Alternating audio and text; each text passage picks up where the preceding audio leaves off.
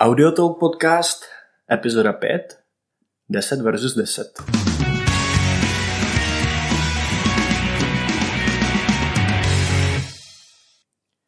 Věděl jsi, že tohle už je druhá epizoda, která má v názvu versus? No. Prvá hned byla Evernote versus OneNote. Myslím, že nejsme moc kreativní, pokud jde o tvorbu na názvu epizod. No, to asi úplně nevím. Ale je to rozstřel tak trochu. No to jo. Takže to by jako tam celku se mohlo hodit. Možná víc než u té první epizody, no, to je pravda. Okay. No, střílet po tobě nebudu, nebo aspoň na ostrejma. Slyšel jsi, teď mě napadá, slyšel jsi Grubera s tím, jak se jmenuje, Dan Thompson? Bavili se o nesmyslech jako obrat Apple a tak. Ano. A pamatuješ si ten začátek? Nevím, či v té epizodě oni se bavili o tom, ako by se mali nazývat podcasty. Úplně se mi to dotklo. Prečo? No, protože pod mi evokuje jako Apple zařízení, že jo, automaticky. No, ale tam celá argumentace byla na to postavená. A nevyhovovalo mi to. Takže jenom jsem tě chtěl říct, že my neděláme pod, ale epizodu. Jo? Ano. A jsme v balíku podcast. OK, s tím se asi dokážem stotožnit, žiť s tím. Mimochodem pro ty z vás, který neposlouchají podcast, jak on se jmenuje, The Talk Show? Ano. The Talk Show, tak to určitě udělejte. A mě to moc baví, tyhle témata sice nejsou úplně můj šálek čaje, ale je tam spousta zajímavých věcí. Mimochodem další zajímavá věc, která byla v tomhle podcastu, kde řešejí, co to je vlastně pod a proč je to, co si myslí, že to je, tak byl odkaz na jiný podcast. A teď jsem zapomněl, jak se jmenuje. On tam totiž ten název zmotá. On říká God Save America a ono je to Pod Save America. Mm-hmm. Ano, já vím, že jako úzkostlivě se vyhybáš tomu, abych sem tahal politiku, ale on si s tím začal. A kdybys nakrásně chtěl si poslechnout pár demokratických hejterů Trumpa, tak fakt doporučuji, jako ty kluci jsou fakt dobrý. Já se s nimi sice jako na moc věcech asi neshodnu, ale hrozně mě to baví. Teď jsem dělal v kuse asi 4. Vlastně první, který vydali, tak byl poslední rozhovor s prezidentem Obamu. Mm-hmm. A je to moc zajímavý. Je to fakt, lidi jsou z praxe. Sám mě to bavilo. Mimochodem, vítám tě. Čau. Jo, zase u tebe, zase u stejného kafe, no? Paráda. Tak ono nie je úplně rovnaké, já jsem ti ho tu mesiac jako nedržel. Ne? To chutná furt stejně dobře, tak... Co se stalo za ten mesiac? No, nový bydlení a víc toho vlastně asi není. Stejně práce. Víš, co je novýho? Všiml jsem si, že máme špatně nastavenou doménu. Jak to? Když zadáš audiotalk.cz bez www, tak tam není přesměrování. To je hrozně ušklivý. OK. Budem se muset na to pozrieť. Víš, proč to tady říkám? Aby se na to podíval. Nemám to jako úkolíček od tebe, tak jako neprepadl do mojho úkolovníčku. No, to je další věc, jo. Konečně se začínáme blížit trochu tomu tématu, o kterém se dneska budeme bavit. Ale my používáme příliš mnoho komunikačních nástrojů. No já bych chcel používat iba jeden, ale u těba to je velmi těžké. Ten, který já nechci používat. No ne, vážně, hele, tady jsem si udělal pár poznámek, co používáme. Tak Google kalendář, to je dobrý, to není aplikace, kterou bych používal stejně. No. Google Docs. To nepoužíváme na komunikaci přece. No, jsme v tom skript, takže když připravujeme podcast, tak používáme Google Docs a popřed to. No, to nepopieram, ani nerozporujem, ale nevnímám to jako komunikační nástroj. Vnímám to jako kolaboratívny nástroj. Jo, to jsme si vlastně bavili, no dobře. Tak, Dobre, tak čo tam máš ďalej? Skype, Slack.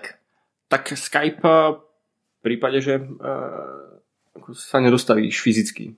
Skype ako iná možnosť nie je. Slack to je ten, ktorý by som chcel používať. Tak ten bych zrovna škrtnul.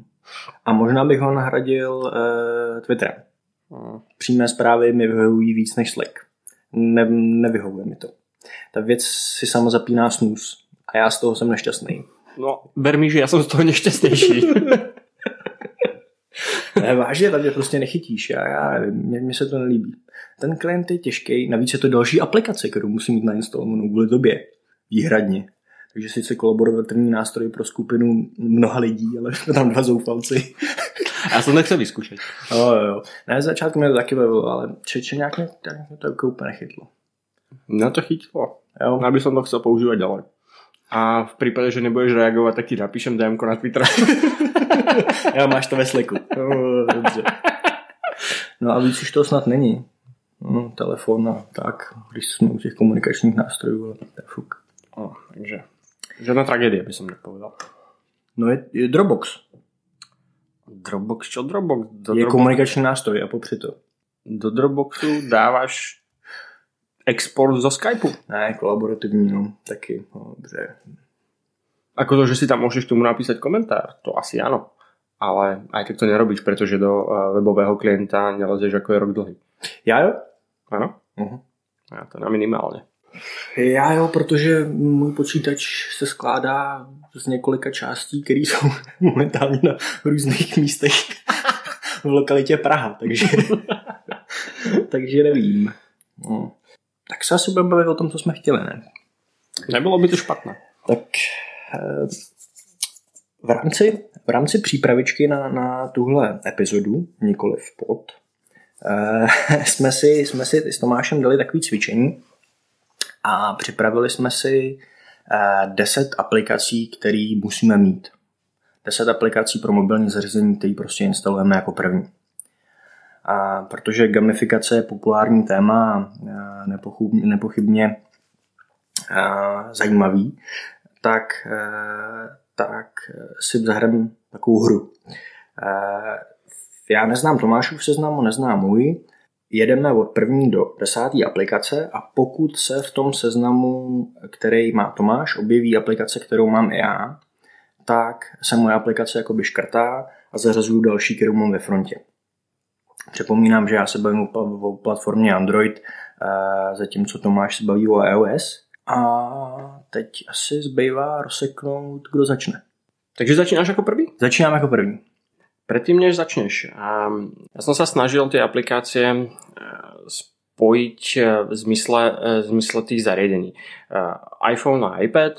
Čo chcem povedať? V prípade, že by som robil zoznam len pre iPhone, pravdepodobne by ten zoznam nebol taký, aký bude momentálne a zase naopak pre iPad.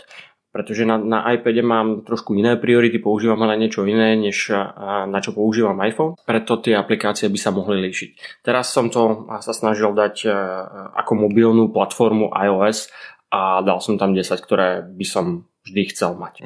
Dávalo to zmysel? Jo, smysl to dává, já jsem na to takhle vědecky nešel. Já jsem na to šel jenom přes mobil, nikoliv přes placku. Takže tenhle ten problém jsem neměl. Řadil jsi to nějak prioritně? Jednička je opravdu ta první, kterou instaluješ, nebo to je prostě 10, kterých potřebuješ? To je dobrý dotaz. Já jsem mal obdobný problém tam ako vybrať 10, ale ktorú mám prvú je naozaj prvá. A tam nie je rozdiel, či je to iPhone alebo iPad.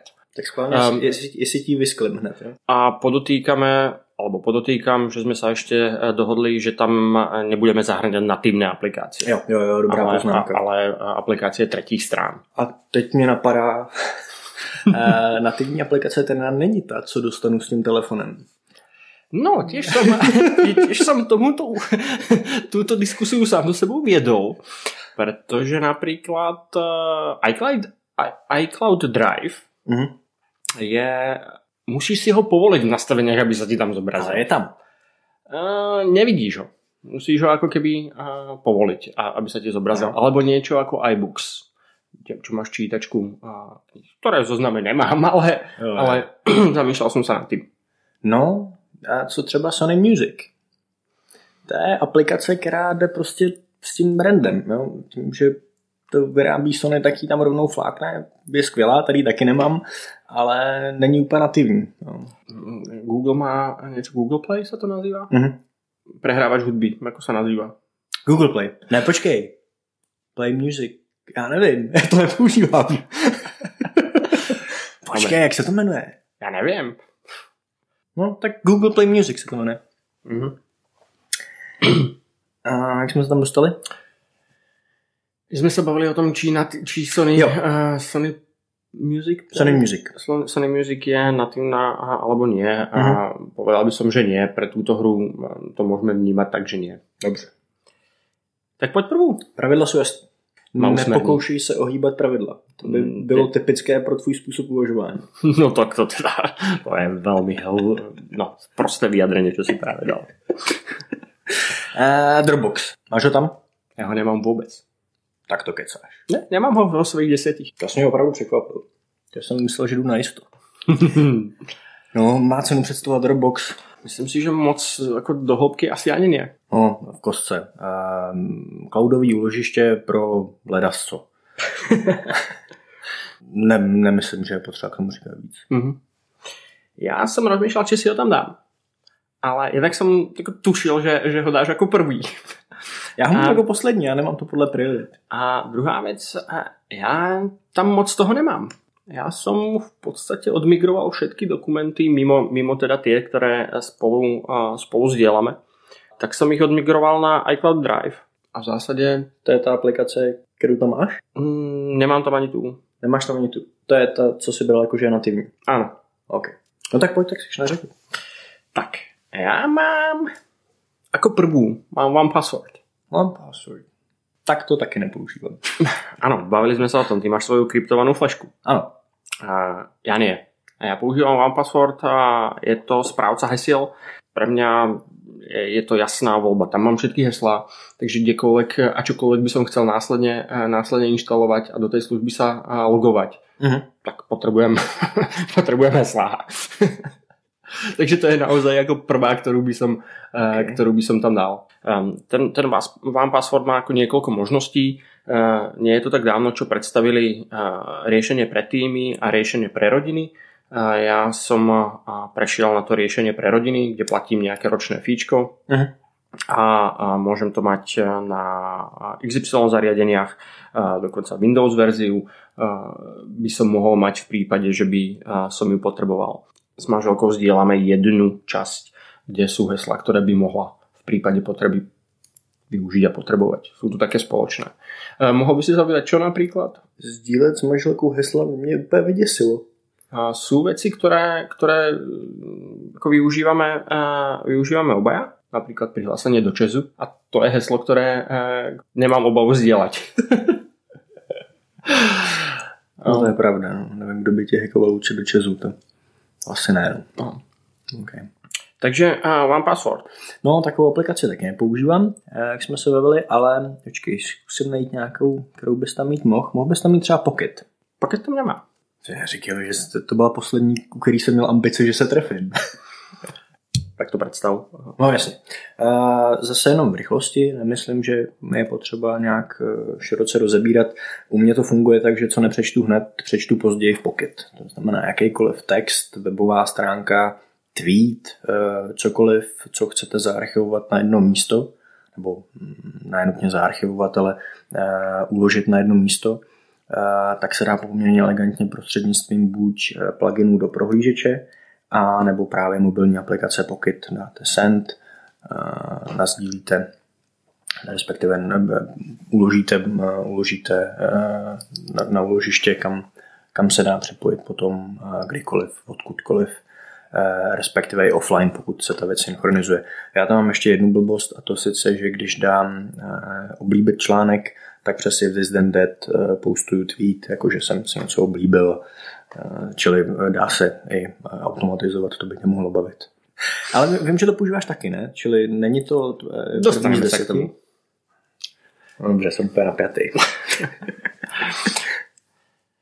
Dobre, takže články, ktoré neprečítaš hneď a pošleš ich do paket a čítaš ich vtedy, keď máš na to priestor a čas. Jo. Mám jeden z úkolů, který se opakuje, je vyčistit Pocket. To se snažím každý týden. Takže to, co prostě nepřečtu v čase, kdy mě to zaujme, tak se snažím přečíst do týdne. Protože jsem zjistil, že potom to funguje úplně stejně blbě, jako když si to uložíš kamkoliv jinam, a to sice, že se k tomu nikdy nevrátíš, takže si to máš pokyt. Ale... Tak moje druhá je OmniFocus. A OmniFocus... To bych šel na jisto, kdybych si ho tam napsal, a to bych lhal, takže... Cieľom nebolo úplne sa trafiť do tých, ktorý máš ty, alebo ja. A OmniFocus je ten môj správca, alebo úloh môj v úvodzovkách. Je to ten môj najobľúbenejší, ten, ktorý používam. Používam ho na všetkých zariadeniach. Na tom mobilnom ho, čo sa týka iPhoneu, tak tam ho používam na to, aby som si úlohy poznamenal. Na tom iPade občas spravím sem tam review a triedím inbox. Dajú sa s tým robiť celku zaujímavé psie kusy aj na tom mobilnom zariadení cez prostredníctvom jednej ďalšej aplikácii a ďalšej, ale k tomu sa možno dostaneme. Dá sa tam automatizovať. Text expander. Text expander. Mezi prvníma 10, tak to vlastně fakt zklamal. To nepotřebuješ hned, ne. Neříkej mi, že ho tam máš. Mám. To je obsese automatizací. Počkej, ale ja na tom mobilnej platforme to funguje inak a používam to inak. Okay. Majú aplikáciu aj pre Apple Watch, kde môžeš vidieť, čo ťa čaká, čo ťa neminie na hodinkách, môžeš si to odškrtnúť na hodinkách, čo pre niekoho môže byť výhoda. Môžeš tam aj nadiktovať úlohu poznamenaciu cez diktovanie. A ja to tak nevyužívam. Okay. No tak u mě se nabízí Google Tasks, pokud se mám bavit o tom samém, co ty. A je to trochu pikantní, protože kolovník Google nemá nativní aplikaci. Ano. Vzpomínám si na tuto diskusiu. Myslím, že tenkrát tě to zaskočilo taky. No, já bych tomu měl jediný, a to sice, že aplikace, která se jmenuje G-Tasks, tak v mém workflow nahrazuje to, za co jsem platil Todoistu. Respektive dělá z Google Tasks to, za co jsem platil Todoistu. Takže vizualizuje tie nějaké přijatelnější formáty. Všechny ty nedostatky, co má věc, která se jmenuje Google Task, a ano, tím musím připomenout tvá slova, že to vypadá jako z 95. Kdybych tě měl citovat, tak to skutečně vypadá a ta aplikace to řeší. Takže vyhodil jsem, myslím, asi 100 za tuhle apku a nemůžu si ji vynachválit. Funguje to bezvadně. Používám ji i na tabletu, kde umí se přizpůsobit tabletu, takže to není jenom jako, že by to vypadalo použitelně na mobil. Vyzkoušejte. Fakt docela zajímavý nástroj. Škrtám si G-Tasks. Tak, ja tu mám ďalšiu. A tá sa nazýva Workflow. A Workflow musím a chcem mať naozaj na oboch zariadeniach. A hneď medzi prvými. Pretože to je aplikácia, niektorí recenzenti ju tak aj popísali, a myslím, že aj ja som niekde to tak na svojom príspevku to tak nazval. Je to automátor pre iOS. Môžeš si poskladať jednotlivé úlohy a následne prepájať rôzne aplikácie, automatizovať. Ja viem, ja čtu to, co píšeš na Cookie.cz. Automatizovať jednotlivé činnosti, ušetriť pár tepnutí, pár otravných činností. A tých workflow, ktoré tu mám ja, je ako... To je krásne barevný. Môže to byť farebné. Je relatívne dosť. S niektorými som experimentoval, niektoré som už zmazal, pretože už ich nevyužívam, niektoré využívam málo, ale keď ich využijem, som rád, že ich mám. Stojí to něco? Stojí. A neviem, či 2,99 alebo 4,99, možno viac. Že dneska je 13.2., keď to nahrávame. A minulý týždeň predstavili novú verziu Workflow, ktorá má v sebe niečo, čo sa nazýva Magic Variables. Musím povedať, že som sa s tým chvíľu som sa s tým hral cez víkend a je to akým spôsobom zjednodušili prácu s premennými, kde predtým, keď si robil nejaké workflow, musel si tú premennú nadefinovať, uložiť ju a pokiaľ si ju chcel vytiahnuť, tak si musel akoby volať get variable. A momentálne to tak strašne zjednodušili, že si ich uchováva si ich niekde a ty proste iba klikáš, čo chceš. Skvelé. Fakt. Velmi dobré. Fakt zvláštní, jak jenom na tom, jaký prostě používáš aplikaci, je vidět profil člověka, víš? Prostě já Tasker mám až na nějakém 21. místě. Já ho prostě dokážu žít, ale vidím, že ty máš jako problém. Mimochodem viděl jsem, někdy jsem teraz viděl nějaký tweet. No ano, neodpustil si jsme to poslat. Ano. Poslal jsem si to. Ale to bylo hrozně toho, já jsem na to neodpovídal, já jsem to čet někde v tramvaji nebo tak, ale to bylo hrozně tendenčně udělané. Ta aplikace je poměrně intuitivní. I viděno optikou jablečných zařízení. Aby som to doplnil, ten tweet bol o tom, že na ľavej strane bolo user interface a vôbec ako prezentácia workflow a na strane pravej bol Tasker. Tak. A čož vyzerá tak, ako vyzerá. Minimálne ten web. No ne, počkej, já ti to schválně ukážu, ale zjistíš, že to tak strašně není. No, dobře.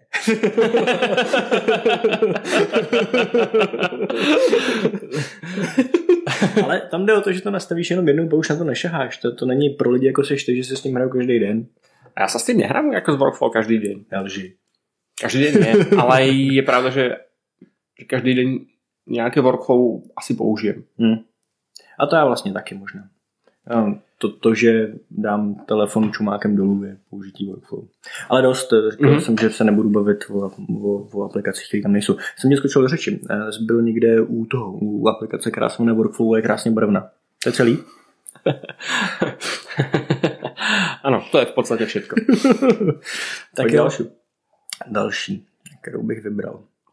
LifeLock od Sony. Co to je? No, když máš hodinky, tak ti nezbyde nic jiného, než si to nainstalovat.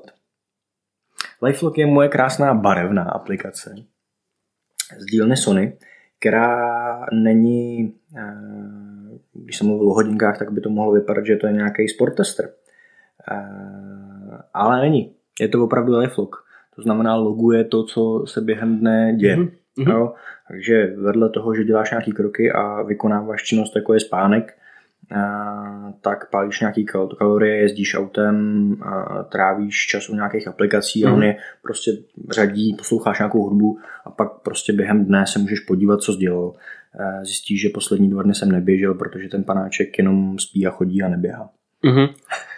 A chodíš do toho nějak to, jako pozeráš se na ty dáta a vyhodnocuješ? Samozřejmě. Co s nimi robíš? Přijde ti, že tu analýzu nepotřebuju, co bych bez toho dělal? Ne, nedělám s tím vůbec nic. Ale nemůžeš se bez toho pohnout. Ale bez toho nemůžu používat ty hodinky. Jo tak? Takže jako to je prostě must have.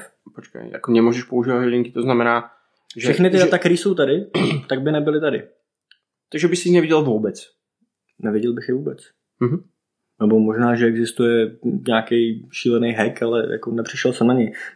Navíc to je proprietální určitě, takže tam pochybuju, že existuje nějaký APIčko nebo aplikace třetí strany, která by to nahradila. Čili ve chvíli, kdy si koupíš hodinky, musíš nainstalovat LifeLock. Ta aplikace je dobrá, docela mě to baví.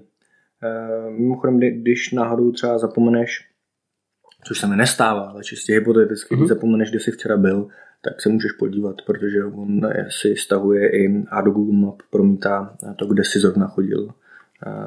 Vedle toho, že si zrovna chodil. A s tím ty zrovna si jako v pohodě? Měl jsem to asi půl roku vypnutý a pak jsem podlech. Pak mám ještě aplikaci, kterou tam taky nemám, a to se jmenuje Fake GPS. Když mě chytne paranoia, tak si nastavím lokaci na Easter Islands a jsem v pohodě. Ne, jo, už podléhám, no. Se dalo čekat, že nevydržím dlouho. Dobre. LifeLock. Takže LifeLock. Dobrá apka. A potrebná, pokiaľ máš produkt hodinky. Hodinky Sony. Tak, moja ďalšia je Overcast. Overcast je podcastová apka. To je apka, do ktorej sypem všetky podcasty, ktoré chcem počúvať. Proto ji podporujem. Áno. Používal som natívnu, ale Overcast proste viac mi vyhovuje. Má tam niečo, čo sa volá Smart Speed a je to chytrejšie než to, že ti zrýchli počúvanie toho podcastu. Je tam nejaký algoritmus, ktorý to nejakým spôsobom vyhodnocuje a podľa toho ti šetrí alebo nešetrí čas, ktorý stráviš na tých podcastoch a neničí kvalitu toho zvuku. To zní zajímavé. Potom je tam niečo, čo sa nazýva Voice Boost. V prípade, že by ten podcast nebol po zvukovej stránke nejako kvalitný, tak proste pracuje s tým zvukom. Akou to má ikonu, vidíš to je niekde? Nie, ona nie je pre Android. Má to apku a podporu aj pre CarPlay, čo je skvelé. To má aj natívna, ale proste Overcast je o to lepší pre mňa, že má podporu pre CarPlay. No, aplikaci na podcasty jsem neuváděl, protože Music zvládá podcastování dobře. Akorát jsem nás nenašel mezi těmi, který byli dostupní v jejich databázi, tak se schválně chci teďka podívat, jestli tam už jsme. A vypadá to, že nejsme. Na Google? Ne, oni mají svoji databázi. A tu ťahajú Nemám tušení, ale bylo tam podcast, tak jsem neodolal. There's no match. Tak nelíbí se mi. Myslím si, že jazyk by mohl být problém třeba. Českoslovenština s trochou angličtiny není úplně ideál. Nic, čili to já nemám. No. Napsal jsem si jenom poznámku, že to je ta, která je jakoby pseudonativní nebo je v té skupině těch, který jsem dostal s telefonem, takže tu neuvádím. Tak, já mám na 8. místě Authenticator. Odpust mi můj přízvuk. Co to je? To je two-factor od Google. Všude, kde mám dvoustupňovou verifikaci, což je v mém případě Dropbox a Google, ale většina aplikací, nebo ne nutně webových, ale většina aplikací, které podporují two-factor, tak umějí i tuhletu od Google a bez toho já se nehnu. Respektive vyčerpám svých 10 prozatímních hesel a pak jsou moje přístupy hotový, takže to opravdu musím nainstalovat, i když nechci. No. Mám na tom jako takovou závislost, která mě jednou, když jsem telefon dával do servisu, dost nemile překvapila, protože člověk s tím úplně nepočítá. Jo. Já jsem to měl samozřejmě někde zazálohovaný, a než si vzpomeneš, kam jsi to dal, těch 10 prozatímních hesel pro ty případy, že to nemáš, tak jako problém. A naštěstí žijeme ve světě Android, která žijí, a tam ten telefon, který jsem měl jako rezervní, tak jsem tam měl tu aplikaci zreplikovanou, protože jsem použil root a mohl jsem si ji vyexportovat i s těma datama, čili vlastně to samé jsem pak měl na druhém zařízení a bylo po problému, ale než jsem si uvědomil, že mě napadlo, že by to jednou mohl být problém, tak jsem se na tom docela zasek. To popíš, akým způsobem to funguje? Je to jednoduchý, ta aplikace je úplně hloupá. Klikneš na ní a jediné, co můžeš, je přečíst si o tom, co to je dvoustupňová autentizace, a nebo kliknout plus a přidat si nějakou službu. Nějakou službu, která to podporuje a kde si přes jejich webový rozhraní řekneš, že by bylo dobrý tam tu dvoustupňovou autentizaci mít. Dropbox je toho docela dobrým případem, byl skoro jedni z prvních, kdo adaptoval to, s čím přišel Google. A funguje to skvěle, vyfotíš QR kód a on ti generuje časově omezený klíč, který zadáš potom, co zadáš svoje uživatelské jméno a heslo. Já se do svých Google accountů a do Dropboxu nedostanu jinudy než s tímhle, takže potřebuju. Mám jí tam. Takže teraz ja? Som na rade. Tak má aj ďalšie je Tweetbot. Tweetbot. Tweetbot je Twitterový klient tretej strany. Ten, ktorý som si vybral ja, ktorý používam ja na všetkých zariadeniach. Nutné dodať, nie som nejak ako silne Twitterový človek. V zmysle toho, že by som tweetoval a retweetoval a žil životom na Twitteri. Ale Twitter mám rád, sú to ako tých ľudí, ktorých tam nasledujem, tak ako jednak je to pre mňa zdroj informácií, zdroj článkov, ktoré následne niekde odkladám, aby som si ich následne prečítal. A Tweetbot ma baví a jedna je bez reklamy, bez takých tých nezmyslov, ktoré Twitter tlačí ako while you were away, alebo jak to tam majú, kde ako agreguje nejaké tweety, ktoré som mohol zmeškať. A to sa docela funguje. Možno to funguje, ale mne to nevyhovuje. Neviem, nebaví ma to tam. Čož je možno trošku nevýhoda, ale to je politika asi Twitteru a nechcem veľmi do toho zabrdať. Nepodporuje niečo, čo sa nazýva, myslím, že Twitter cards, že niektoré nie sú, niektoré tie linky nie sú ako keby vnorené. A samozrejme neadaptuje alebo neimplementuje hneď tie nové funkcie a funkcionality, ktoré dáva on Twitter. No a tam je omezení skrz to API, takže některé věci prostě nemůžou udělat, ani kdyby chtěli. Jasne. Takže Tweetbot má to pekné rozhranie a pre mňa je to prehľadné. Tá timeline nám ide ako chronologicky, má to nočný režim, ktorý sa prepína automaticky na základe okolného prostredia. A vidíš tam nejakú ako aktivitu, ktorá sa deje s tvojimi tweetami a tak ďalej. Já Twitter nečtu na palce, nevím proč. Asi to ani potřeba. Ale samozřejmě mezi aplikacemi, který tu mám, tak je i Twitterovská aplikace, taky ne ta, jaký Twitter vymyslel, ale alternativní. Falcon Pro se jmenuje. Takže už jdeš. Takže už máš další. Falcon Pro, jo, moje další, já. Sorry. A Ty jsi mi hodně vypálil rybník, koukám, že Tweetbot bude postavený na podobných ideích. Co mě tady vyhovuje je, že vlastně všechno je timeline, jo? U Falcon, takže listy, mentions, skutečná timeline, oblíbené a co já vím, všechny moje oblíbené seznamy a tak jsou vlastně timeline, takže prostě doleva doprava měníš timeline a čteš.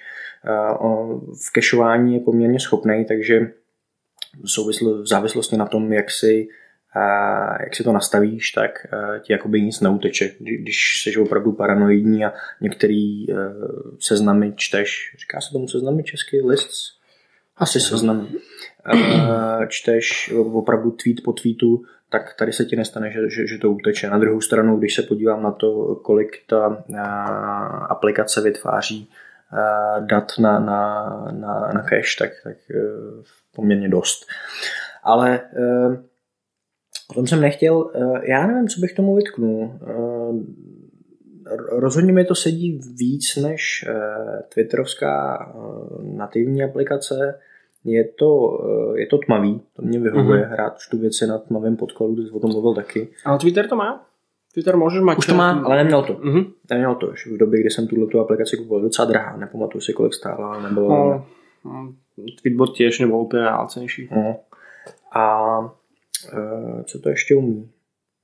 Jo, docela mě baví, když máš v tweetu link, tak on ti ho ukáže. Jo.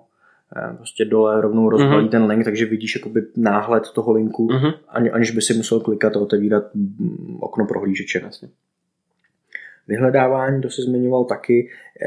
Celý je to jako pěkně udělaný. Přijde mi, že tu apku už moc neaktualizujou, ale vlastně to nevadí. Jo. Myslím, že potenciál toho, co nabízelo to APIčko, tak už tam je. Doporučuju. Fakt dobrá. Nenašel jsem lepší pro Android, možná, že jsou. Tak moja ďalšia je Instapaper. Pouč mě. A Instapaper je alternatíva paketu. V podstate prečo ju tu mám? Pretože momentálne ju používam. Ja ju viac menej testujem. Som používal roky paket, než by ma nejako naštval, ale chcel som vyskúšať Instapaper. Takže som vyexportoval všetko, čo som mal v pakete a nasypal som to do Instapaper. Zatiaľ ma baví, nemám zatiaľ proti nej nič, ale mám ju relatívne krátko, možno 2-3 týždne, takže nejaké veľké vyhodnotenie a zhodnotenie asi nie je úplně na městě.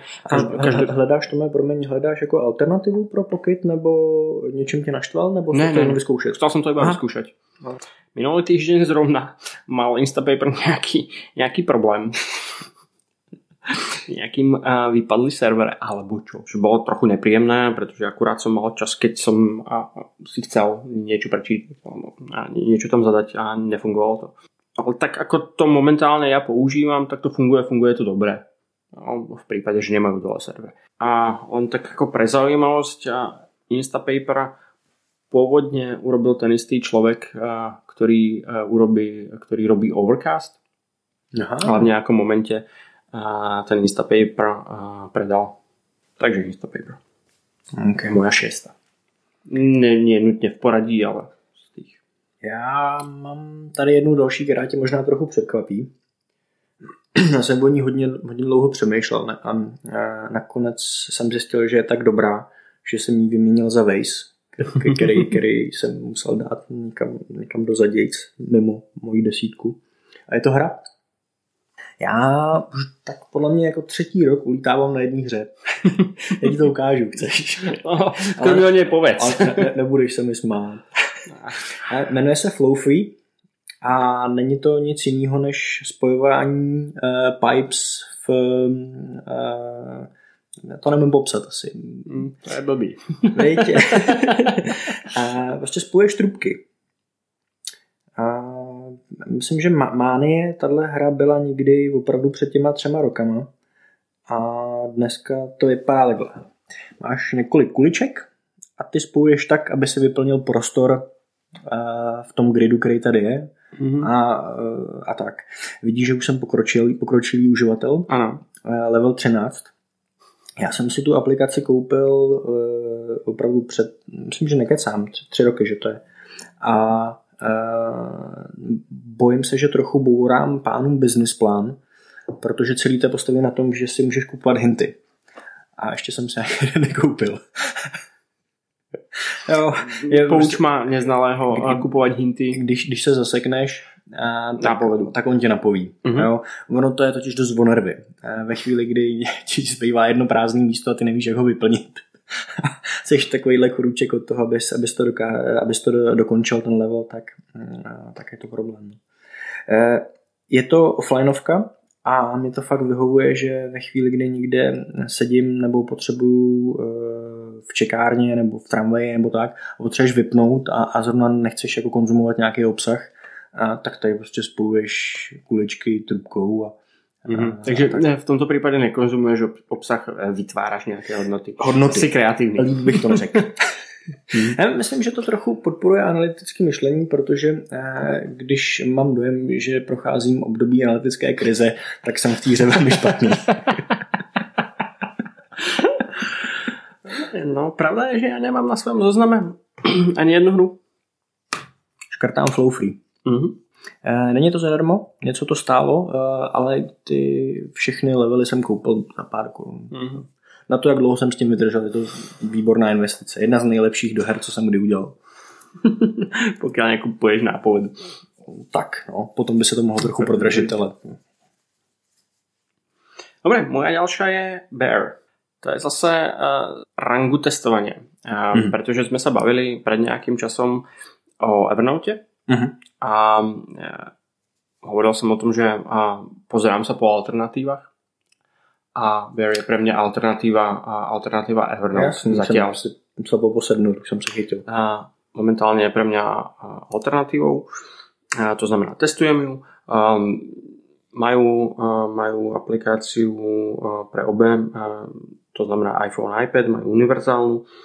Je tam nejaké v základe, to znamená bezplatne, je možné ju využívať, ale nesynchronizuje a sú tam ešte nejaké obmedzenia, inak ju možné kúpiť nejakom predplatné na mesačnej alebo náročnej bázi. A je to zlomok ceny Evernote, myslím, že na rok to stojí niekde, a teraz si presne nepamätám, niekde od 12 do 15 eur.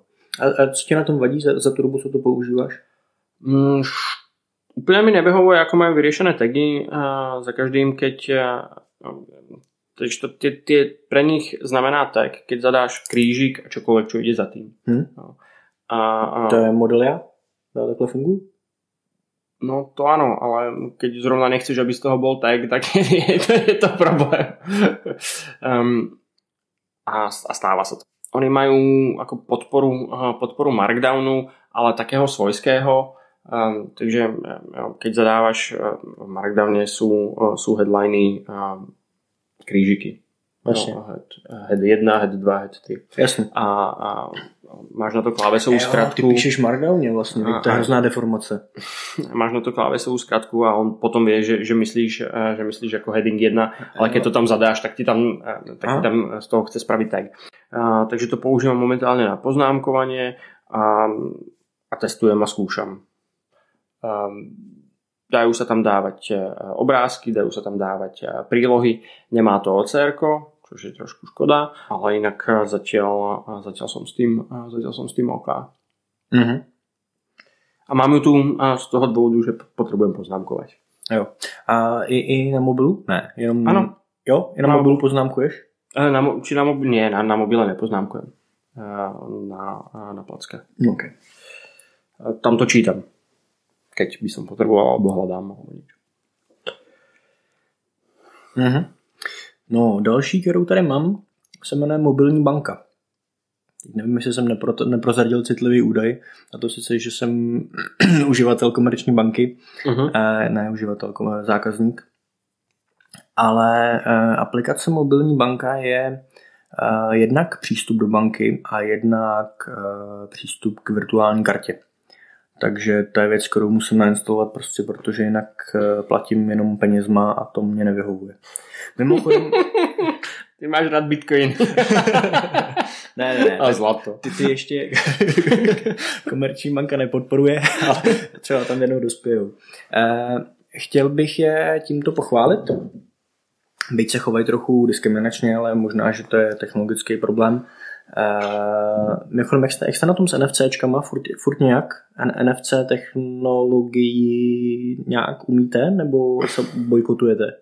To ne je o bojkotovaní. NFC tie telefóny v sebe majú, ale nie sú otvorené pre vývojárov tretích strán. Apple má svoje Apple Pay, čiže je proprietárne v zásade. Rozumím. Ale oni to majú vymyslené nejak. Jak to, že to mají vymyšlený, jak bych ani nezazlíval, a jak to obhajujou, to, že NFC ne pro vývojáře? To je hrozně omezující. Spoustu aplikací prostě nenapíšeš bez toho, aniž by si mohli šáhnout na NFC. No ale oni to NFC tam nemajú kvôli tomu. No. To NFC je len ako keby oni si vysnili a oni prišli s riešením jednoduchých platieb, čož je Apple Pay. A na to, aby to mohli zrealizovať, tam potrebovali NFC. A to je jediný dôvod, prečo ho tam dali. No, a to, že tam je NFC, má účel. Není tam len kvôli tomu, aby tam bolo. No, a aby si mohli ako odškrtnúť, áno, aj náš iPhone má NFC. No, tak to nie je. Okay. Má svoj ako presne daný účel. Jo. Třeba tam dospějou a otevřou to, nebo dospějou, neutočím, jo. Třeba přijdou na to, že by možná bylo dobrý to otevřít, protože třeba komerční bance by tím umožnili vytvořit produkt virtuální platební karta. Ale to je ten rozdiel. Oni ako nemajú úplne potrebu to robiť takto. Oni majú svoju cestu a tá cesta je Apple Pay. Okay. Na to, aby bol Apple Pay, musí tá banka spĺňať ich požiadavky, musí im samozrejme z toho odvádzať nejaký ako desiatok z tej každej transakcie, ale ako primárne chcú zjednodušiť platby. No, a majú na to svoj systém. Okay. Mobilní banka a virtuální karta. Myslím si, že to nasadili někdy před rokem třeba. Víc to nebude. A já, protože musím vyzkoušet všechno, co je nový, tak jsem to zkusil, protože jsou v nějakém režimu testování, tak za to v tuhle chvíli ani neplatím a funguje to bezvadně. Můžu si to nechválit. Namísto toho, aby si přikládal platební kartu, přikládáš telefon. Dají se nastavit samostatné limity pro tu virtuální kartu. Dá se nastavit samostatné zabezpečení. To znamená, můžeš říct, že tam máš nějaký PIN, to by člověk i u karty čekal, ale můžeš platit bez PINu, nebo každá transakce i korunová může být s PINem, který si tam zadáš. Já to moc nehrotím, protože mám telefon zašifrovaný a chráněný heslem, čili NFC nelze, musíš ho nejdřív odemknout. Respektive ono lze, ale prostě nezaplatíš tím, aniž by si ten telefon odemknul. A myslím, že to mám stejně jako u přikládací platební karty, že na 400 nebo kolik je ten 500 spodní limit, tak se mě vyzve PIN, možná by tě napadlo, kam ten PIN zadáš, no do toho telefonu. Jako obsluhu totálně zmateš tím, že jí to napíše, že instrukce máš na telefonu. Párkrát, když to jako bylo nový, tak pár lidí na mě koukalo jako zvláštně. Vyťukáš PIN, dáš send, přeložíš znovu, transakce je hotová. Je to super v tom, že když seš sklerotik jako já a vyrazíš ven bez peněženky, tak přežiješ. Když máš nabitý telefon. Už jsem mi jednou stalo, že jsem sice telefon měl, ale nebyl nabitý, takže to byl trochu problém. Jako možná, že by bylo dobré tu komerčku trochu pochválit. Jo? Já se do nich občas navážím v rámci sběru jejich zpětné vazby a přijde mi, že v těch mobilních aplikacích jsou poměrně pokrokoví, ždímou z toho jako maximum. Teďka nedávno jsem si všiml, že zase přidali novou funkci a počkej, jak k tomu říká, já to mám v angličtině do aplikace, tak nevím, jak se jmenuje česky, ale balance. Jo, zadáš si to, kolik chceš mít jakoby to minimum na účtě a on ti teploměrem hlídá, jak moc to plníš bez zadání kódu, což je docela fajn, protože vždycky vidíš, jaký průser na tom, až to máš na první pohled. Ano. Z toho, ako si to popisoval, Apple Pay v Čechách nie je. Myslím, že najbližšie, ja neviem, či vo Švajčiarsku to teraz spustili, v UK je. Ale to, ako to je postavené inak. Ako si ty popisoval tú banku, akým spôsobom sa to deje, tak mne príde z toho, čo som čítal, ako to funguje, mne príde, že ten Apple to má vymyslené ešte o trochu jednoduchšie. Prídeš k terminálu, priložíš telefón, on chce tvoje potvrdenie, na Touch ID zadáš a je hotovo. Zadávaš jeden kód, nič neotváraš, aby si zadal kód. Takže tá transakcia je ešte jednoduchšia. No, tak to len na margo toho, že sme sa bavili o tom NFC, NFC a kto má ako čo vymyslené. Keď máš otvorené NFC, každá banka si to naimplementuje v podstate ako chce. Každá ne? Ako chce. Túto implementáciu a to, akým spôsobom si ten produkt dá tomu zákazníkovi a urobí mu to ľahké alebo ťažké. Tu ten smer určuje Apple, proste takto to funguje. No ešte sú tam nejaké ako ochranné prvky a tak ďalej, nemá zmysel do toho nejak ako detail. Ja ďalšiu mám Sleep++. Monitor spánku. Áno. To je must have. No, skutečně aplikace, kterou instaluješ jako jednu z prvních 10, co instaluješ. Áno. No tak poď.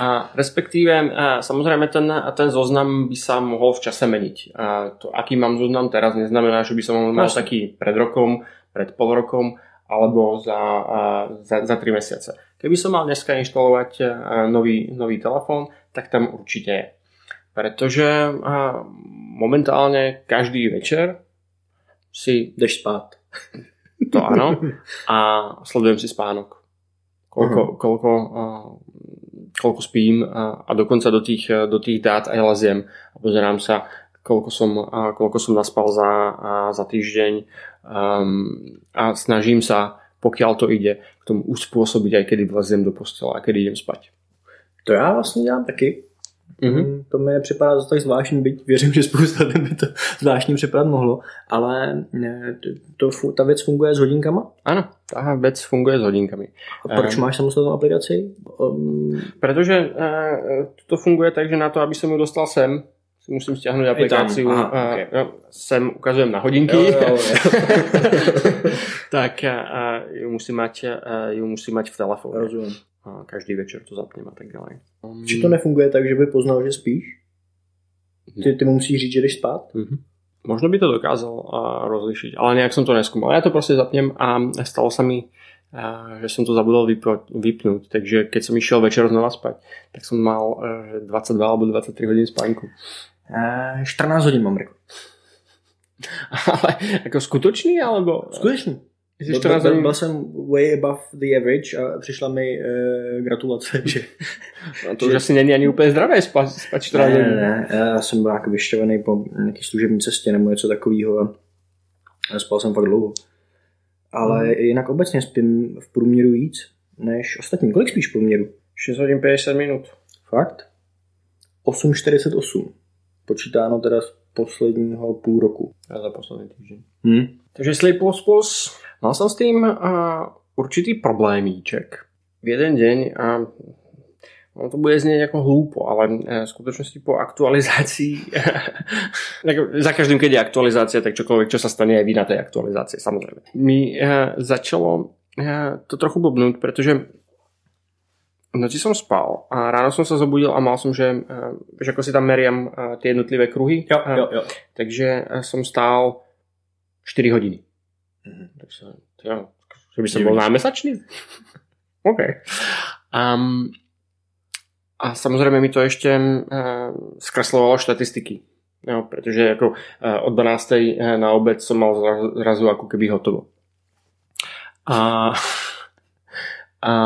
druhý deň to isté. Tak som písal na Apple Support a mi poradili, čo mám vypnúť. Takže teraz ešte plus to, že to zapnem, tak musím ako keby vypnúť, nejak volá sa to ako wrist detection, neviem tie hodinky v angličtine, takže neviem ekvivalent v slovenčine, češtine, proste niečo zo zápestí. A vtedy vypne trackovanie alebo sledovanie tej aktivity stáť. Jasne. Takže potom to už fungovalo, alebo teraz to funguje korektne. Mně se to pouští samo. Já když si lehnu a světe div se funguje to fakt dobře. Nefungovalo to do posledního updateu. Kloudně, ale po posledním updateu, co jsem já zaznamenal, tak nechci být úplně jako za specialistu na aktualizaci aplikace Lifelog, ale do posledního updateu to zlobilo a teď to funguje opravdu tak, že s plus minus půlhodinovou odchylkou opravdu pozná, že jsem usnul a když se v noci zbudím, tak opravdu pozná, že jsem se zbudil. Takže dobrý. Mimochodem, když jsi říkal, že jsi měl problém s tím, že jsi měl zkreslený data, dají se nějak opravit v té aplikaci? Niektoré áno. Jo. Pretože iOS ešte prichádza s aplikáciou Zdravie, ktorá ti vlastne agreguje zo všetkých rôznych zdrojov a niektoré dáta je tam možné opraviť. Takže ako hodiny, ktoré som stál v noci, som zmázol a tým pádom to bolo korektné. Jo. Já jsem si všiml, že třeba problém je, když tlačím kočárek a tlačím ho moc rychle, tak si myslí, že jedu na kole. takže tyhle ty opravuju. No. Stejně tak, jako když jedu na skútru, tak si myslí, že jdu, což se mě teda osobně dotklo.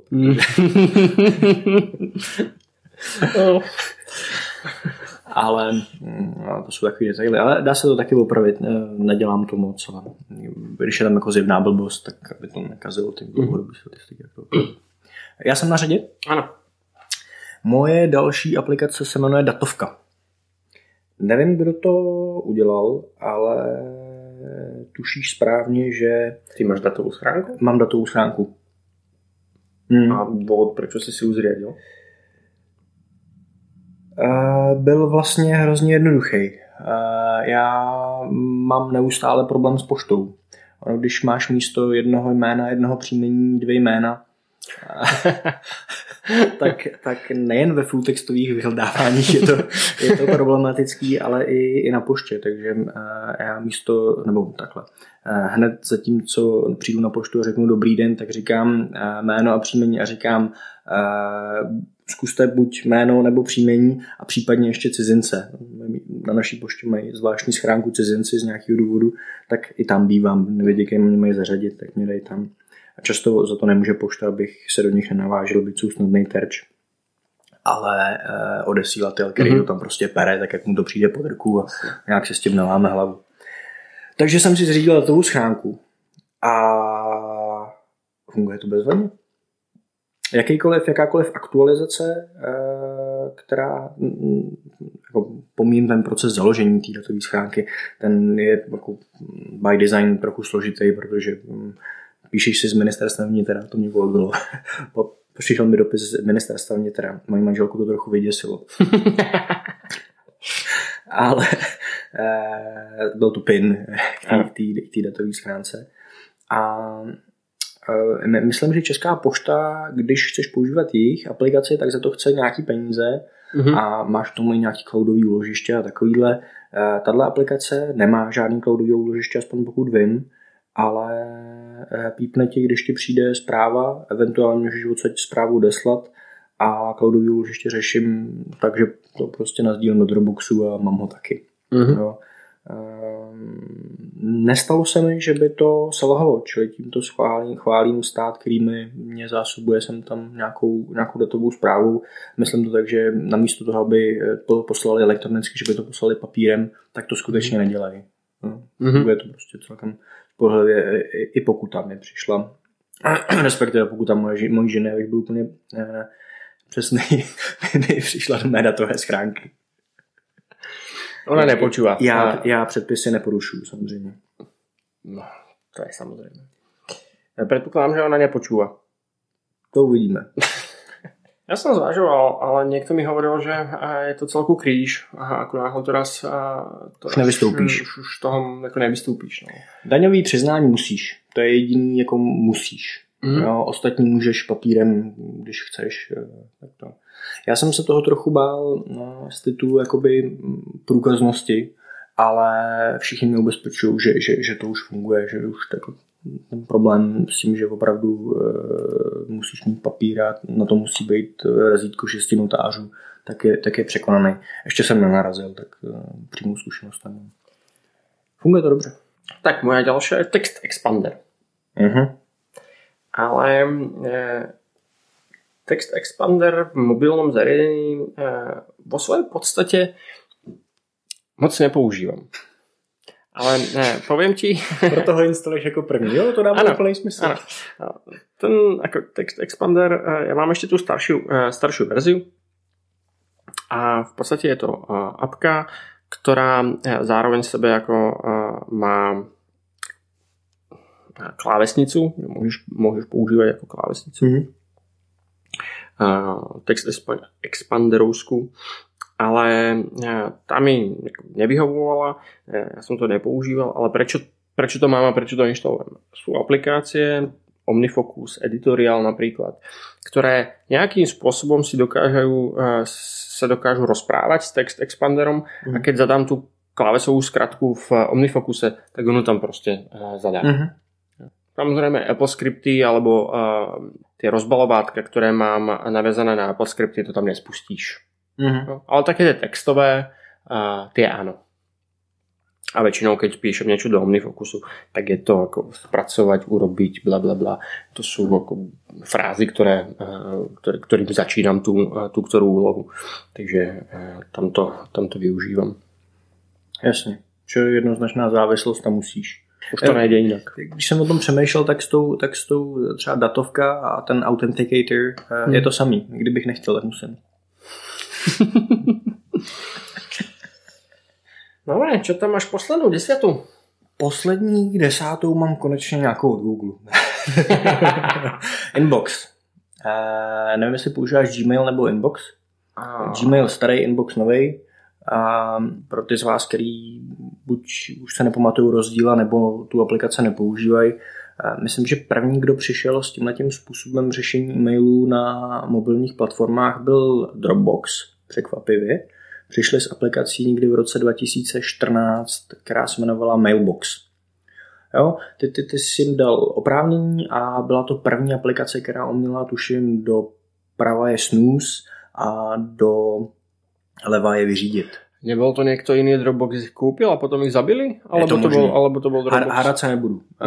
Mojí analýzou, kterou jsem dal tady, asi během 10 vteřin jsem dospěl k tomu, že to byl Mailbox, ale nemám ověřený zdroj. Vím, že to měli, vím, že jsem to používal, ten produkt umřel. Oni ho ukončili ve chvíli, kdy přišel Google se svým inboxem. Patrně si pálil rybník, že asi se na to vykašlali. Je zvláštní, že já tu aplikaci nenávidím ve webu. To je něco tak hroznýho. Já ani vlastně to nepoužívám. Jo. Ve webu používám starý Gmail. Ale na mobilu se bez toho nedovedu představit fungovat. Mně strašně vyhovuje ten fast reading těch e-mailů, že prostě done, undone, snooze a tak. Aniž by si ty e-maily musel nějak dál třídit v tom mobilu. Jo, prostě ty, který vidíš jako nepřečtený a máš tu ambici vyřídit z toho mobilu, respektive s ním udělat tu akci z toho mobilu, tak na to je prostě dokonalý, je to opravdu hodně rychlý a přehledný a pohodlný. Inbox. Inbox jsem chvíli používal, nedá se nazvat používaním, mal som ho, ale nebavil ma.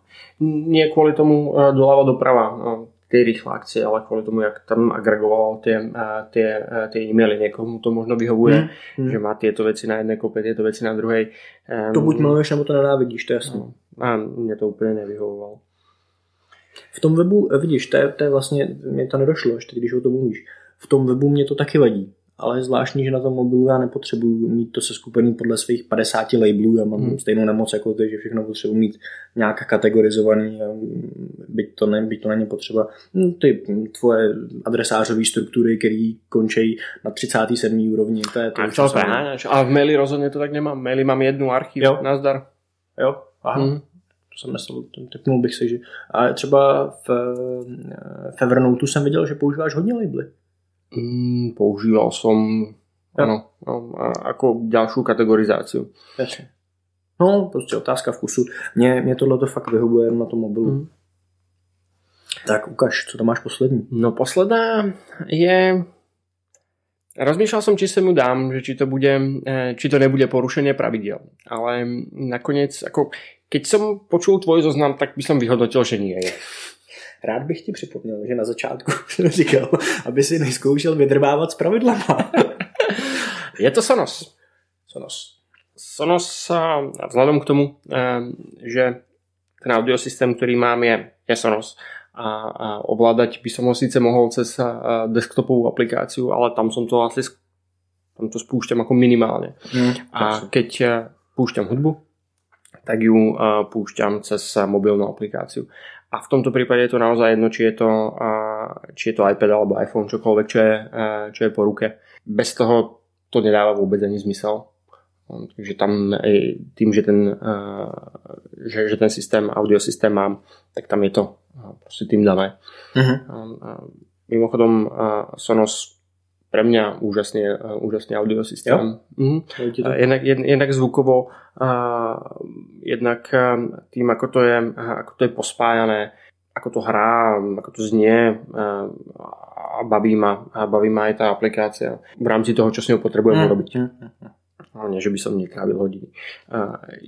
Je tam možnosť to prepojiť s Apple Music, je super. V prípade, že by niekto využíval Spotify alebo akékoľvek iné služby, teda neviem, či akékoľvek, ale je ich tam niekoľko, ja ich nepoužívam, takže ani neviem. Ale Spotify tam je určite. Teraz neviem, či to už spustili, alebo to spustia. Urobili rozhranie aj s Amazonom, takže Alexa, keď ju napojíš, tak budeš môcť cez Echo, Amazon, ako sa to volá? Je to možné. Tak pomocou Alexy proste spustiť si nejakú muziku. Já když mluvíš o Alexe, tak jsem si vybavil, jak se Gruberovi pustila asi. Fakt pobavilo. Ja som rozmýšľal, že skúsim tú Alexu, ale ja mám obavu, vzhľadom k tomu, ako sa volá náš syn, tak že by to bolo ako konštantne zapnuté. A vidíš, to tě nezapadlo. No, neexistuje vhodný klíčový slovo prostě.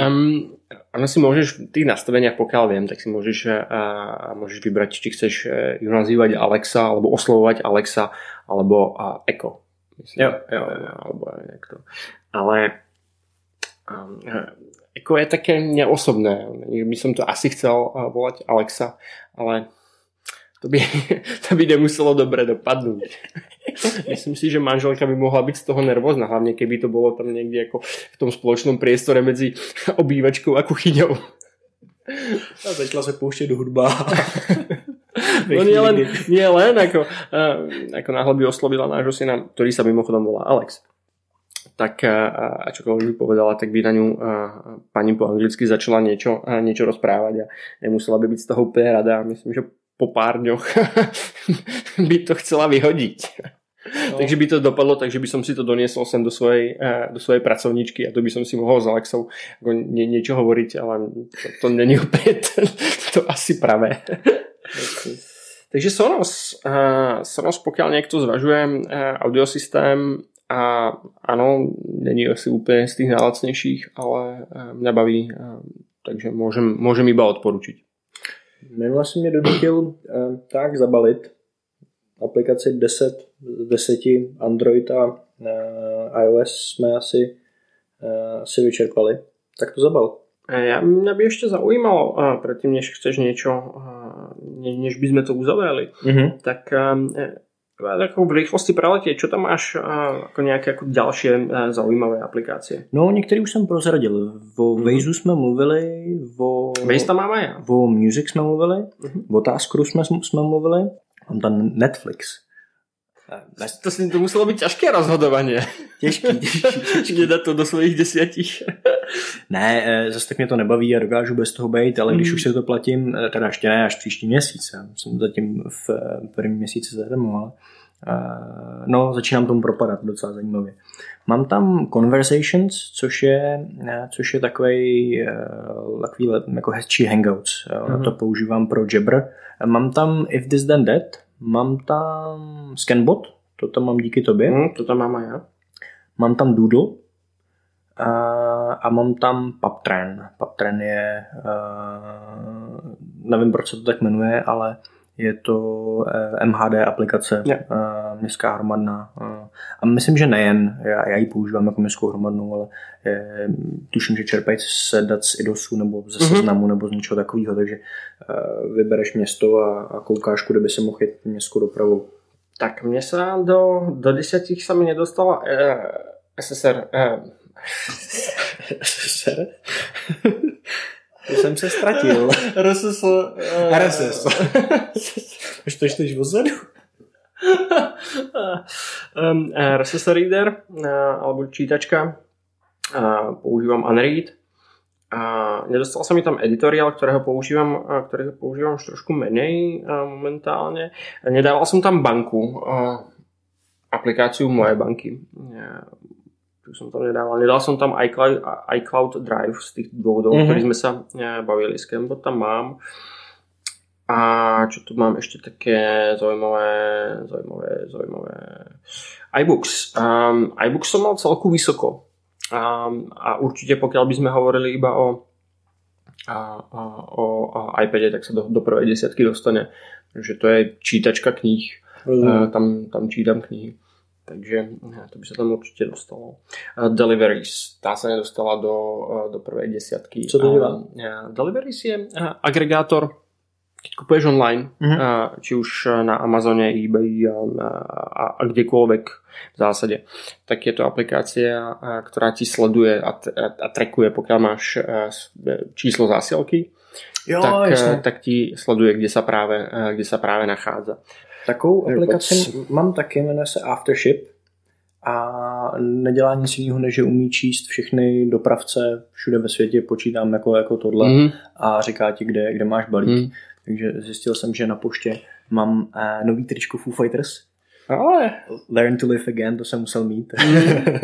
Tak doufám, že to je ono, že to je nějaká jiná blbost. A táto delivery napríklad nedokáže čítať Českú poštu, ale dá sa tam akoby manuálne zadať a nie je to takto vizualizované ako to, čo si videl. Je tam číslo, kde sa to práve nachádza. Proste tam zadáš natvrdo aj online, aj webovú stránku a potom môžeš kliknúť cez tú aplikáciu a zoberiete na tú stránku, aby si to tam pozrel. Ale pekné je, že keď máš XY balíkov na ceste, tak to máš v jednej aplikácii. Dáš si jim svůj název a můžeš veselé hlídat, co kde běží. Jasně. Tak, toľko z tých, mal som ich tam asi, keď som si robil ten zoznam, tak tam bolo asi 28, ktoré som zvažoval. 22 jsem musel nutně mít a bylo hrozně bolestivý jich 12 vyškrtat. To jsem byl fakt špatný. Tímto se omlouvám Vejzu dodatečně. To se ve mně, 3krát jsem hodil tam a zpátky. Ale vyhodnotil jsem to tak, že je lepší se ztratit a mít co hrát.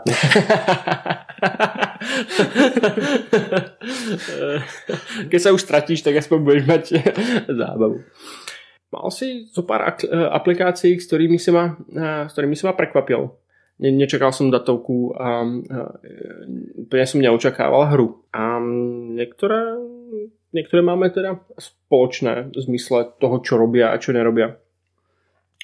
Takže ani na jedný jsme se nepotkali, je to tak? Je to tak?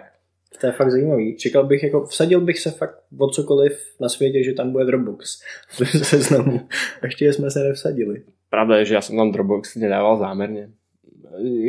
Nie zámerne, takže by som ho tam nedal i napriek tomu, že by som ho chcel, ale keď som nad tým ako zauvažoval, áno, mohla by to byť ako jedna z prvých, ale vzhľadom k tomu, že čo tam momentálne mám, tak by to nedávalo úplne zmysel a boli ako pre mňa asi alebo sú pre mňa dôležitejší. Jasne. Tak Jarno, díky.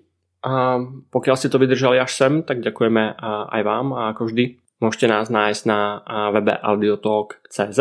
Díky a pekne pozdrav. Čau.